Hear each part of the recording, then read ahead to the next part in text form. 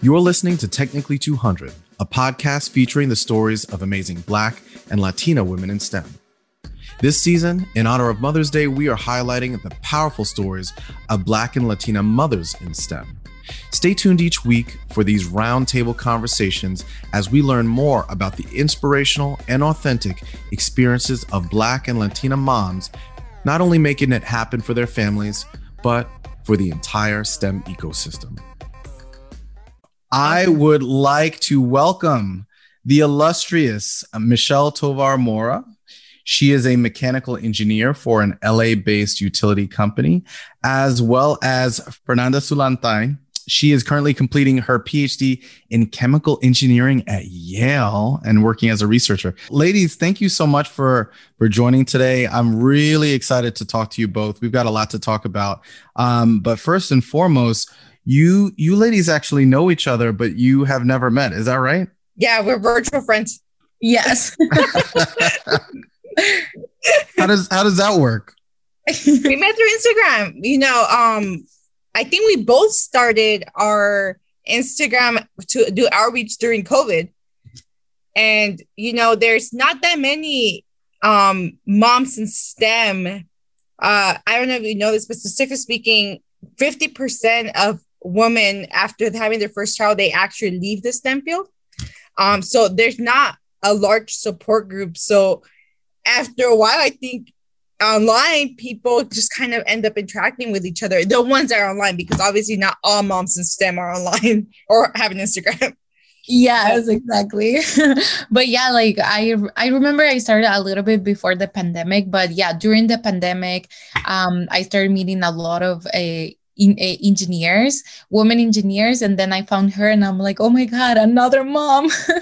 I need to talk to her. Yeah. And I was all like, oh, Mom, doing a PhD. Because at some point in my life, I considered doing a PhD. I started a master's and I started a thesis. And I said, no way. I do not want to be in school for like 5 more years. So I switched to the comprehensive exam. So I really admired her dedication to become a PhD student. But we kind of kicked it off and we constantly talk about different stuff or experiences.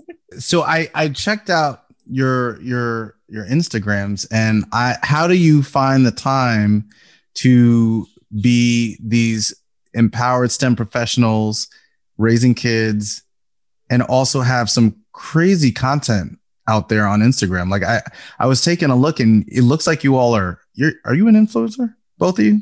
You're influencers, aren't you? I don't consider myself an influencer. Fernanda, you might be an influencer with TikTok, but I'm not an influencer. Yeah, I mean, I consider myself more of a content creator. I create content to help college students. And yeah, sometimes, there's some things that do align with being an influencer. But yeah, I don't think, because we're not doing beauty or like clothing and stuff like that. It's more like STEM related. So talk to us more about what you are trying to accomplish with your social media presence, because I think, to your point, we see a lot of beauty influencers and health and wellness and fitness and all of that. But I don't hear as much about empowerment, let alone STEM empowerment. So what does that look like for you? Yeah, so for me, actually, before I had my baby, I love volunteering. And then when I had my baby, I didn't have too much time to go out and, do things in person. And that's how I started doing it online. And I started giving the tips, the college tips, or any tip that I had that it was beneficial for me. So I shared with others and I saw that people were liking it. So I just kept doing that. And then for me, same thing. I always volunteered since I was like in high school. I did different types of volunteering. Then I got into like STEM volunteering during college for like middle schools and elementary. And then when I became a professional, I still continued volunteering and everything was in person. When I originally started my public outreach volunteering Galvanize STEM, is the purpose behind that was to engage more students, but content changes. I realized that there wasn't that many moms in STEM, get alone like moms that continue. I met a few moms that transition from becoming an engineer or a scientist to stay at home. And that sparked some curiosity in me. So like, wait, they might not have had the support that they needed out there. They might have been in the wrong company, because there's a lot of companies that lack that support for women. And the thing with, I feel that in STEM, not only is it extremely challenging in the workplace, but a lot of the time it requires travel. So if you're in a traveling role and then you become a mom, you cannot do that. And I've experienced that. I can't travel as much as I used to. Or I don't want to travel. I can, but that will require a big uplift for my family and burden on my family that I really want to put on them, because I do have the support from them. So I went from essentially trying to spark the interest to mainly trying to provide outreach to women in STEM, because there's a lot of women, younger college graduates that are interested in becoming mothers someday. And just questions of how am I going to balance my career and motherhood come up. So now I do both. A lot of it is tailored towards moms in science, and trying to engage more women. Hey, look, you could become a mother and still balance a career. You just have to look for the right company that fits your needs and your family's needs. Yes. Actually, my social media as well, like has been changing, as you were saying. I've been adapting. But yeah, one of the reasons why I showcase being a mom, it's because when I became pregnant and I was in college, the first thing I did was I went to YouTube and I was like, student mom, to just see if there was another student doing the same thing and how they were doing it. And I actually only found like one person. And then I was like, okay, let me share a little bit about it. So I don't specifically only share about that, but I share like my life, how it's like to be a mom, a student, but also a first generation student, a Latina immigrant, all of these different things that it gave me some challenges when I was in engineering school. So since I found some solutions and things that helped me, that's why I want to share it with others. It's got to be so nerve-wracking to be a new mom. You both have, Michelle, I know you've got 2 kiddos, and Fernanda, is there one or two? One. So I'd love to hear about. So what was the biggest challenge of being a new mom, if you can think back to that? And, Fernanda, I guess it wasn't too long ago for you. Yes. So for me, in general, being a mom, it's like you're learning so many new things, and you're taking care of another human being and trying to keep him alive. I think that's a lot of work. But as a student, I think that the biggest challenge is that I realized that schools, or at least the college that I was going to, it was not programmed for students that are not normal, like they're typical students. So like students who commute, who work, who have families. So navigating through that and like talking to professors and see how much time I could take off, or where can I pump, stuff like this. It was a challenge to figure out. Yeah, and I think for me was childcare. I mean, my company, I work for a public utility, is not private, so they're a little bit more advanced and proactive on the whole maternity leave. So you do have, and it's your choice. You can take anywhere from 3 to 6 months, but the first 6 to 8 weeks, it's on disability. The rest of the time you take off, it's your personal vacation, sick time, or unpaid leave.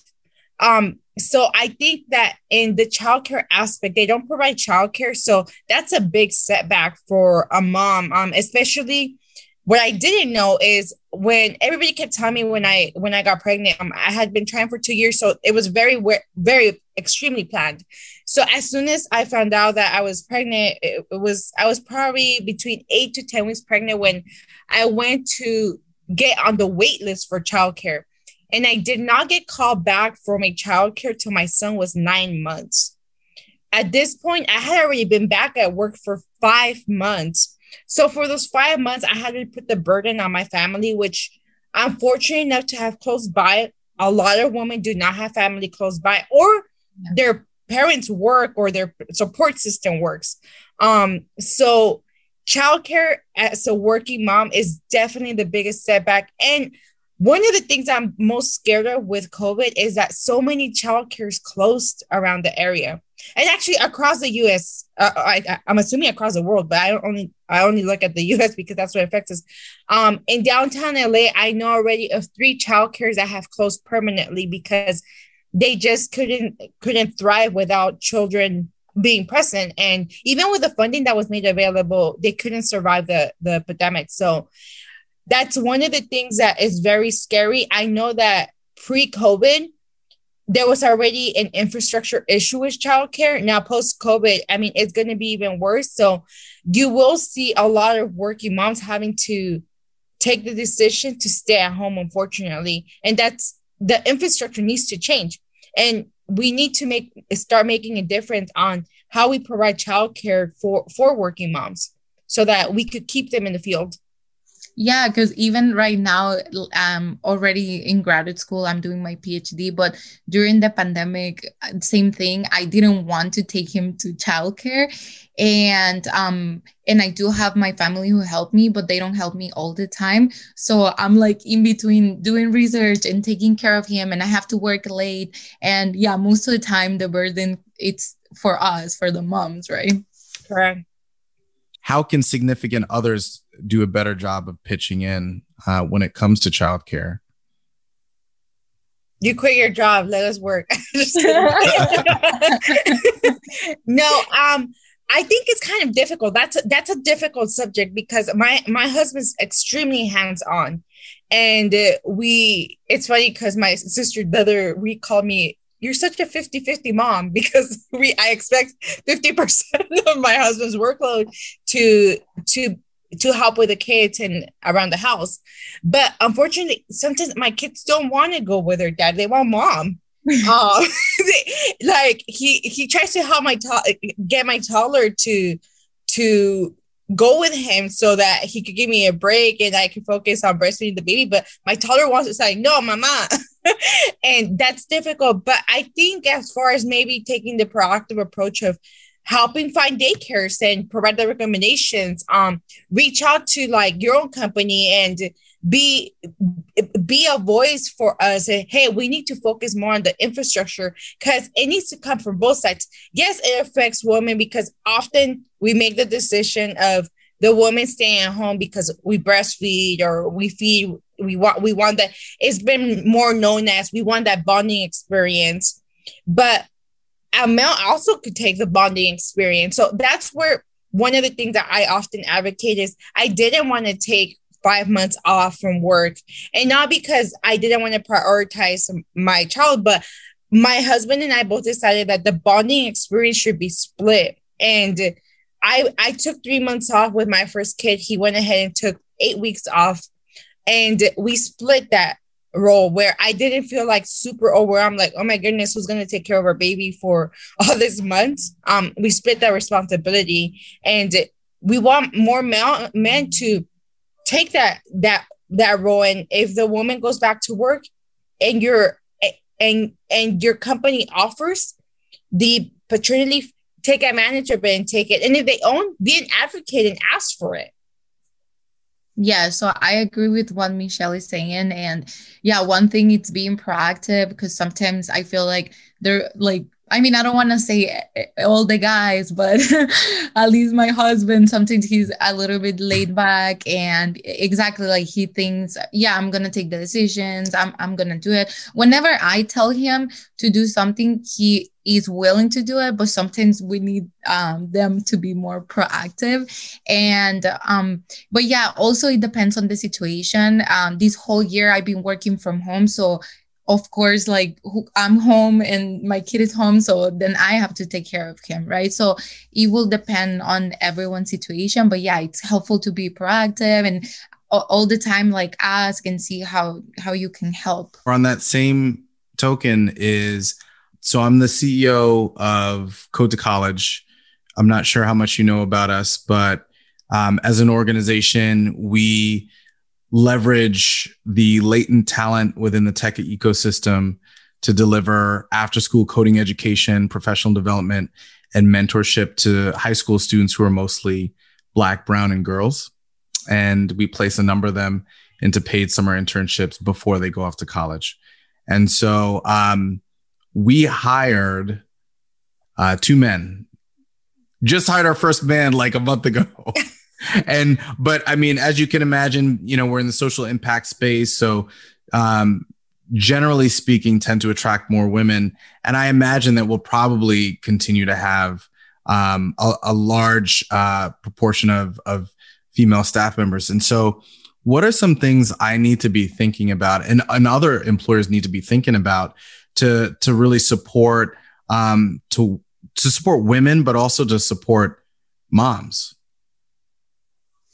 I think flexibility. I think sometimes a lot of private companies, they kind of see how many hours you put in is they gauge you by your performance, right? The more hours you put on the books, the more valuable employee you are. And unfortunately, you can't, when you become a mom, you can't be working 60-hour work weeks, and especially not even be compensated for that, because a lot of them are salary based. So the way that I talk to people is like, if you're salary based and you're putting in 60-hour work weeks, your hourly rate dilutes. So effectively, how much are you really making an hour? You need to take that into consideration.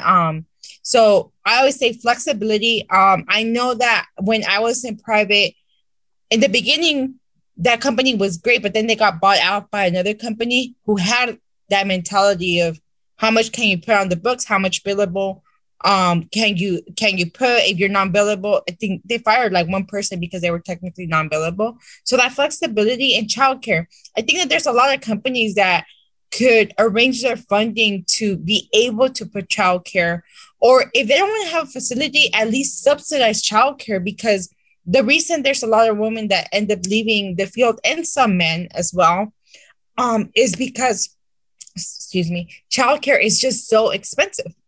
So you have to make the decision. Okay, if all your salary is going to childcare, they make the decision that it's better for me to go and take care of the child, or one of the parents to take care of the child, instead of paying a childcare where you have to coordinate drop off,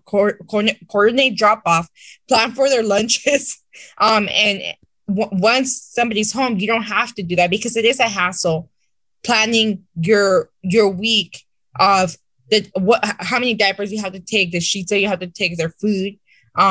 So is the flexibility that a company could provide, along with the childcare, whether it's at one of their facilities, or help subsidize the cost of childcare. Yes, I agree with that. In the university where I am right now, they give me a fellowship for childcare, and that's helpful. Also, they give me health insurance. So I mean, I don't work at a company, but they do give me these things, and it is very helpful for me. And I think that being understanding of the situation, I mean, maybe since you have kids, you're already understanding of the situation. But in general, because I remember hearing another girl talking about, she left the STEM field, she left her job, and she was saying that also other people in the office were saying, oh, she's taking so many breaks, she's going to pump. But I mean, you have to pump like every 2 or 3 hours, and for like, I don't know, half an hour or something like that. But you have to know it's just going to be for a period of time, not forever, right? So try to be understanding in those cases. Yeah, that's a great point, Fernand. I was lucky enough that my facility has pumping rooms, but they're not all on the floor. So I have to go 6 floors down to go to the pumping room. And sometimes it does seem like you're taking so many breaks. And then as a woman, you're like, oh my goodness, I have to start like you overcompensate and you sometimes don't want to go to lunch because you've been pumping. So it's definitely something that I know stressed me out. But it stressed me out at the beginning. But honestly, my boss, although he has no kids, he was very extremely understanding. Where sometimes he would tell me, "Hey, let me just step outside. I'm gonna go make a call. Or I could work from here from outside, so that I didn't have to go down the steps where he would step out of his office, and I would be able to pump in his room." So we need more males like that. That even if they don't have kids, they just need to be understanding. I mean, they were a child at once. They have a mother. I mean, you know what I mean?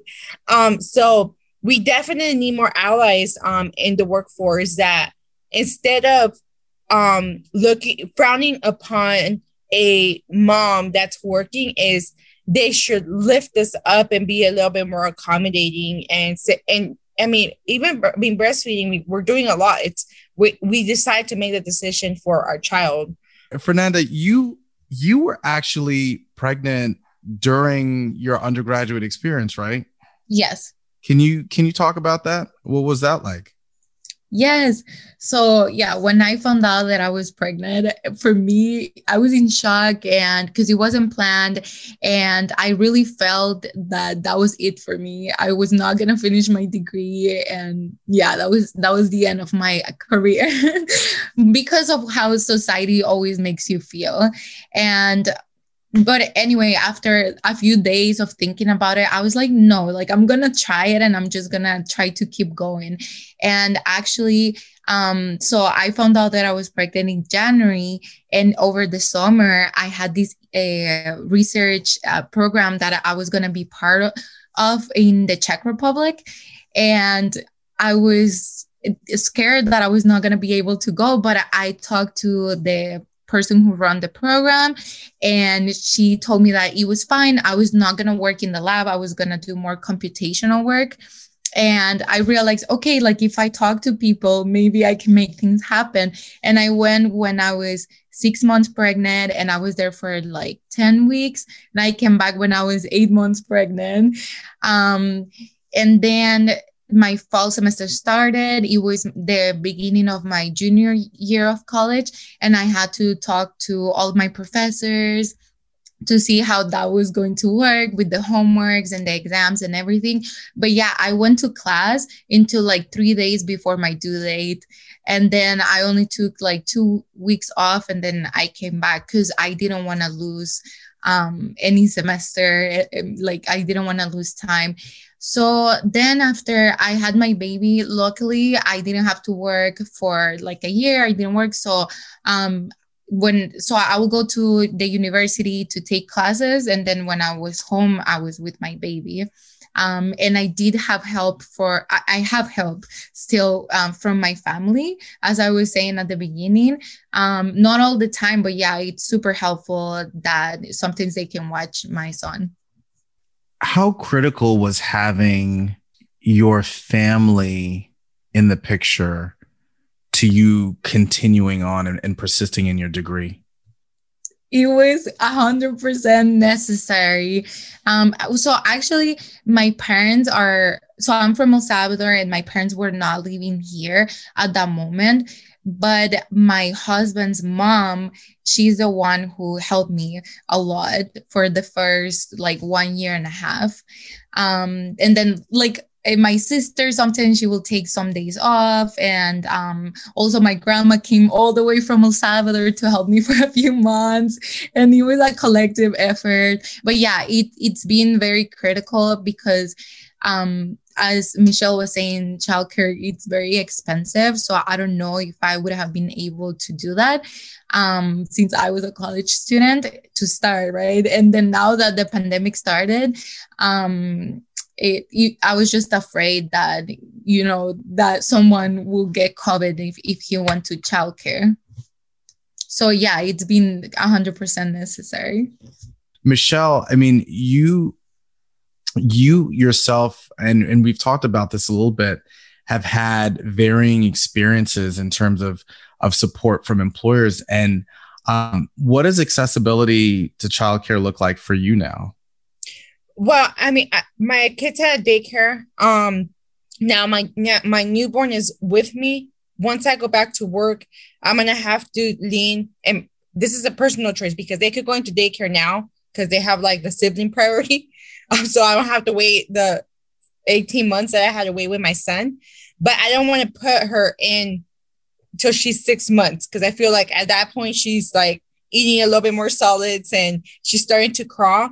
So for about 3 months, I'm gonna lean on my mother-in-law and my mom and my family. Period. I have 5 sisters in the area, but they all work, so I just have to coordinate all of that. I'll be taking additional time out between me and my husband. We've already kind of discussed like Thursdays, Fridays are gonna be in the flux. We might have to be taking time out because his mom might not be available throughout the whole week. Um, and it's funny that you talk about having to study, Fernanda, because in the public sector, as an engineer, for whatever reason, there's this policy that you cannot promote to a supervisor without having your professional engineer's license. So no matter how good of a candidate you are, which I personally think that I'm a phenomenal worker, but I think so does my colleagues because I have gotten reached out to, hey, do you have your license so I could interview for promotion opportunities? And the answer is no, I don't have my license because I failed my exam. And I failed my exam a few times already. And now that I have 2 kids, when I first had my son, I was so overwhelmed. I'm like, oh my goodness, if I hadn't passed it without a child, what makes me think that I'm going to be able to pass it with a child and not have 2 kids? So the stress of having to pass this exam, or not having, wanting to pass this exam so that I could excel more in my career is getting real. I signed up for my exam for August 24th, hoping to pass it. I start a class with PPI, which is an online, I guess, online professional engineer service that you could take classes and use some of their tools to prepare for the exam. And I started in June. So I'm going to be studying for 12 weeks and I have to find some time. So I've talked to my husband. I say, hey, once this class starts and I go back to work, we're going to have to find out a schedule so that you take care of the kids while I'm studying, because this is a setback in my career. And a lot of people don't know this. I did not know that the professional engineer license was so big in the public entity. There's the EIT, which is your fundamentals of engineering training certification that you need. And actually, if you don't pass that, the public entity won't let you go. And this is across multiple cities. And I learned that because I interned in my hometown city of Santa Ana. I interned there, so I knew that if you did not pass your certification within, I think, 2 years, they won't let you go. But in private, you don't even need that.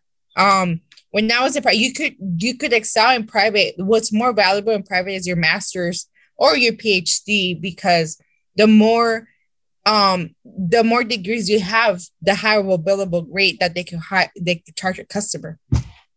So it's a little bit different because it's not a degree, but it is a license that I would need. And I don't know, Fernando, if you're planning on getting that down the line, but I know if you go into the public entity, it's needed for me to promote. So that's the next thing in my career that I need to take care of. And I'm going to need that support system for my family. How hard was that to ask or to negotiate with your husband that time that you need to prepare for the exam? It's not, my husband's an engineer himself. Actually, we're working for the same company and he knows how important it is. So I think because he knows how important it is and the setback in my career, he knows that there's groups that want to promote me, but unfortunately, because of the rules placed into by the company, they cannot promote me. There's no way around it unless I get that exam. Like I said, no matter how much of a phenomenal worker you are, they cannot promote you without this. So since he's aware of the pressure, it hasn't been hard. It's actually, he's been very Whatever you need, just let me know what hours you need and we'll make it work.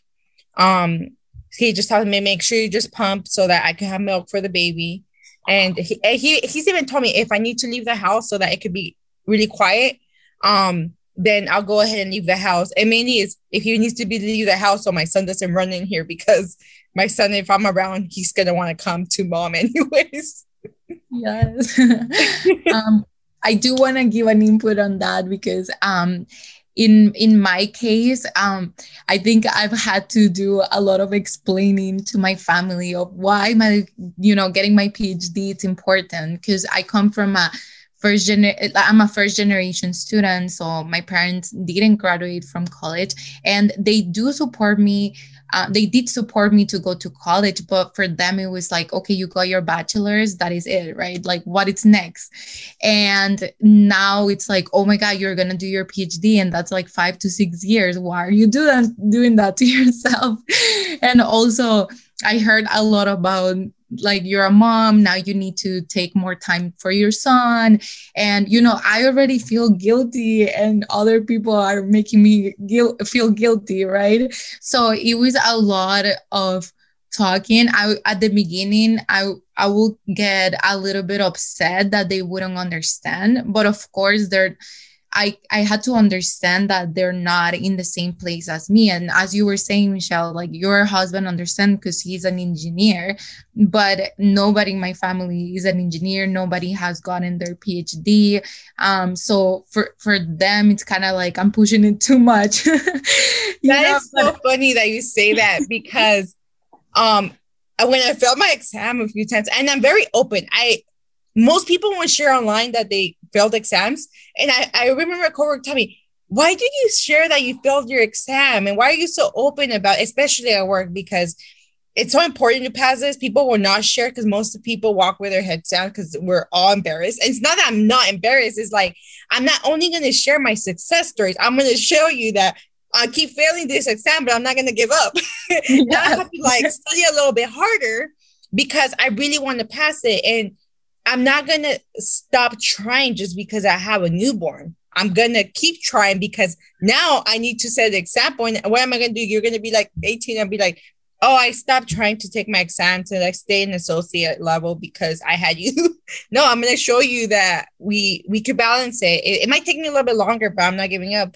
But when it came to childcare, I'm a first generation Latina. Both of my parents and 3 of my sisters actually were all born in Mexico.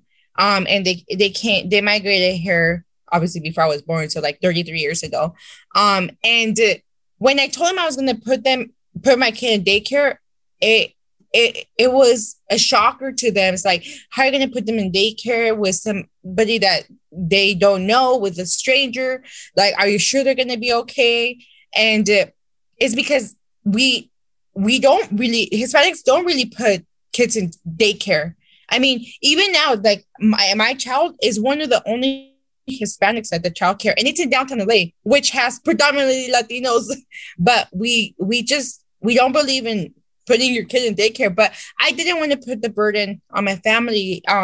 Although they're amazing, they would be willing to help. I didn't want to put that burden on them because I know it was going to be a 5-year thing. And the time that I do need to study, I'd rather utilize them to help me in other ways, and then not be like, hey, can you watch them while I'm at work? And can you also, by the way, watch them while I'm studying? That would be a little bit too much to ask for. And even now, right now, when I have my second kid, I'm like, you should take your kid out of daycare so that they could bond. And I've tried that. When I've left for work, I've taken him with me. And then it's so hard to get them back into the routine where they start crying for a week. I can't do that. I would just take them out earlier. And I do get that pressure. And you're right. I already feel guilty. It's like, and sometimes they do make me feel a little bit more guilty. It's like, well, why are you keeping them on daycare? There's not even, there'll be comments like, they're not even bonding with sister, right? And it's like, it's just a decision that I made because they're not going with a family member. So if I was taking to grandmas and grandpas and they didn't see them for a week, it would be easy for them to go back to grandma and grandpas. But because they are with strangers, which become like family at the end of the day, right? it's not the same thing. It's a little bit different. So we do have to manage things a little bit different. And I think we're always going to struggle a little bit being first generation. We are going to be the ones having to explain a little bit more. And I agree with you. Sometimes it's frustrating. And it's like, well, why don't you listen? Why don't you understand? Right. But it's now I'm a little bit more calmer. It's like, oh, they never experienced that. So it's up to us to educate them on our own experience. And they might not fully understand, but at some point they'll grasp a little bit and understand. And the little bit that they understand is what's making them better for like my younger siblings or even like my own kids when they have to do that. Grandma and grandpa will be like, why'd you have to put your kid at daycare? Yes, exactly. Yeah. Like you don't need to have that uncomfortable conversation for them to understand how we feel, why this is important. And it's kind of like, okay, this is my decision. So like you either support me or not. Right. And I mean, at the end of the day, they are happy for me. They want to help me. They just didn't have my same mindset. So we just had to have that conversation to like get in the same page. Yeah. And I know you're focusing more on the monks in STEM, but I will want to share this experience. When I was a bachelor's student in undergrad, it was a really hard relationship between my parents and me because I left Orange County and went to LA, which to them, it was a big impact. Like, why are you leaving the house when there's Cal State Fullerton down the street? And I decided to go to Cal State LA. They just didn't understand that their daughter was leaving to go to college to pursue an education when there was options in the surrounding area. So it was kind of like it was a constant battle trying to explain to them because they thought I had just gone out to like party and leave the house. Where they were definitely supportive, but it was a difficult support where I had to constantly explain to them I'm studying, and they didn't believe me when I was studying at 1-2 o'clock at night, because who studies that late, right? Who has to bust all-nighters and not sleep? To them, it was difficult because there was nobody in my family, for one, that had gone to college, and two, no engineers in the family. So they didn't understand that. But I will tell you this, my husband, who was my boyfriend at the time, they experienced the same thing where his parents would actually show up to school to make sure that he was studying at 1 or 2 in the morning. And it's because he's the first generation too. But when I pursued a master's, everything was different because they saw the reward of me pursuing a bachelor's. And as soon as I graduated with my bachelor's, I ended up having a job, and I was able to actually financially be able to help my family. And I think that kind of changed things a little bit, the perception of, oh, this is actually worth it. And I wasn't just messing around in college for 6 years, because it took me 6 years to graduate from my undergrad. And they probably thought like, hey, this is supposed to take 4 years, now 6 years. So that didn't help. But the bachelor's experience was a lot different than the master's experience. I felt a lot more support from my family and a lot more understanding, because they already went through the 6 years of me being an undergrad.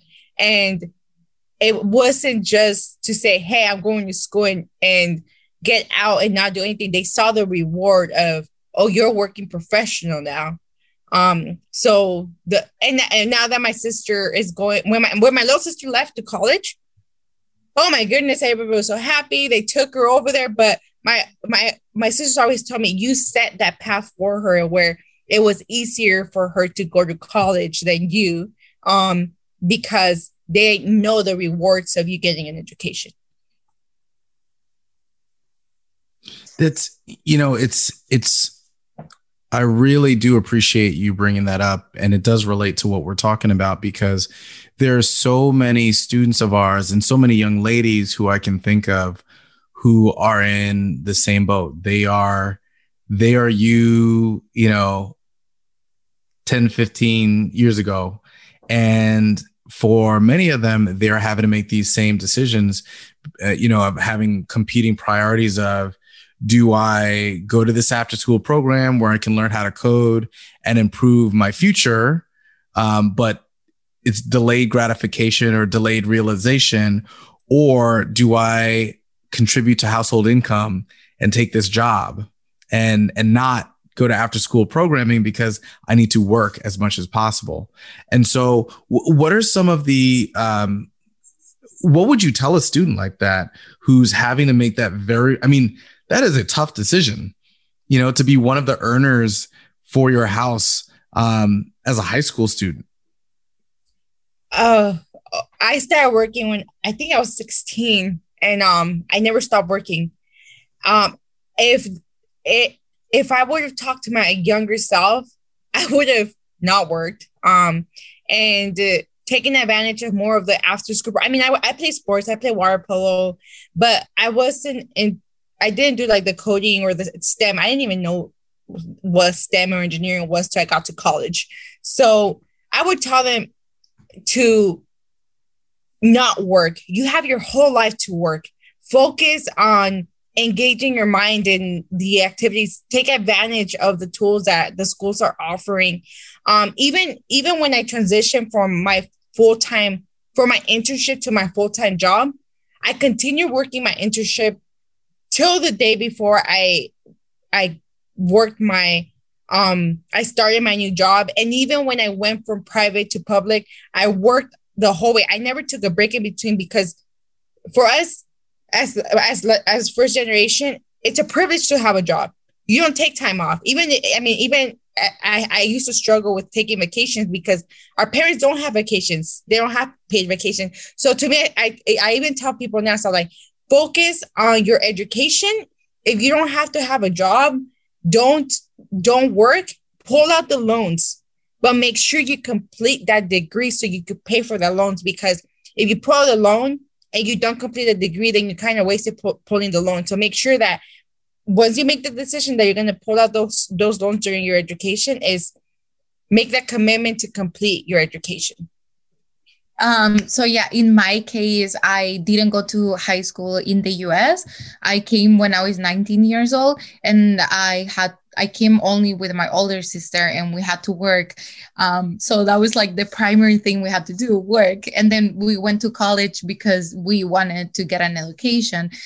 So I actually tried to do everything. I went to college, I worked, and I also did volunteering because I liked it, or like did these other programs, like doing research over the summer. And thankfully I found programs that were paid. So yeah, like that was one helpful thing for me. And the other thing that I will say to high school students is to learn about passive income and to see how they can make money without even actually working, right? That's one cool thing about working on social media. I started doing it because I like it, but then now I make money from it. And so, I'm doing my PhD and I don't get paid that much.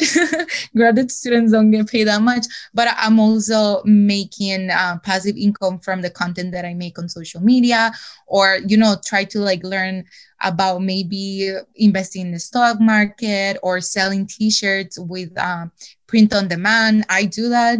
It's not a lot of work. Just at the beginning, a little bit of work, but then, you keep making money on the side. So that's one thing that I think when I was a high school student, I thought that you had to be like super smart to like do stuff like that. But in reality, if you watch some YouTube videos of how to do these things, I'm sure that people can do it. Do you have the swipe up? Like, you could do swipe up on your stories? Yes. You're a legend. Look at this. Look at this. Yes. Yeah. Up. When I got it, I was like, I'm swiping up. I'm putting links on everything. Oh man. I'm gonna hit you up. I don't even know how that works. Like, I don't even know what you have to do that. Oh, you have to get 10,000 followers on Instagram. Okay. Yes. Okay. So would love to take more of your time at a later date so Code to College could get there, because getting that swipe up is a big deal. We're trying to get that swipe up. but I do want to say this to all the students. It looks like it's something impossible, but I think this is one of the traits that help me. I don't see it as impossible, and you just have to work a little bit, and then you figure out, and then you automate it, and then it's going. I love it. Well, ladies, I really appreciate you making the time today. We love to wrap up our interviews with a speed round of getting to know you. So I've got 3 questions. You only have 10 seconds to answer. So 3 questions. Here we go. Question number 1. What is the last song you listened to on repeat? Fernanda, go. Oh my God. Mariposa Traicionera by Maná. All right. And Fernanda? Yeah. Okay. Mine will be Telepatia. Have you guys heard that song? Yeah. That's on repeat. Nice. Next question. What is your favorite food to be cooked for you? Not by you, for you. I like sushi. You don't really cook it, but I really like sushi. If somebody could make me a good sushi dish, I'm sold. Best number 1 roll. Let's drill down. I like more like sashimi, but anything that has tuna. Yes, that's good. For me, it will be any vegetarian dishes, because I like the vegetarian food, but I just don't know how to cook it that much. So when someone makes something delicious that is vegetarian, I love it. Give me the last best one you had, Fernanda.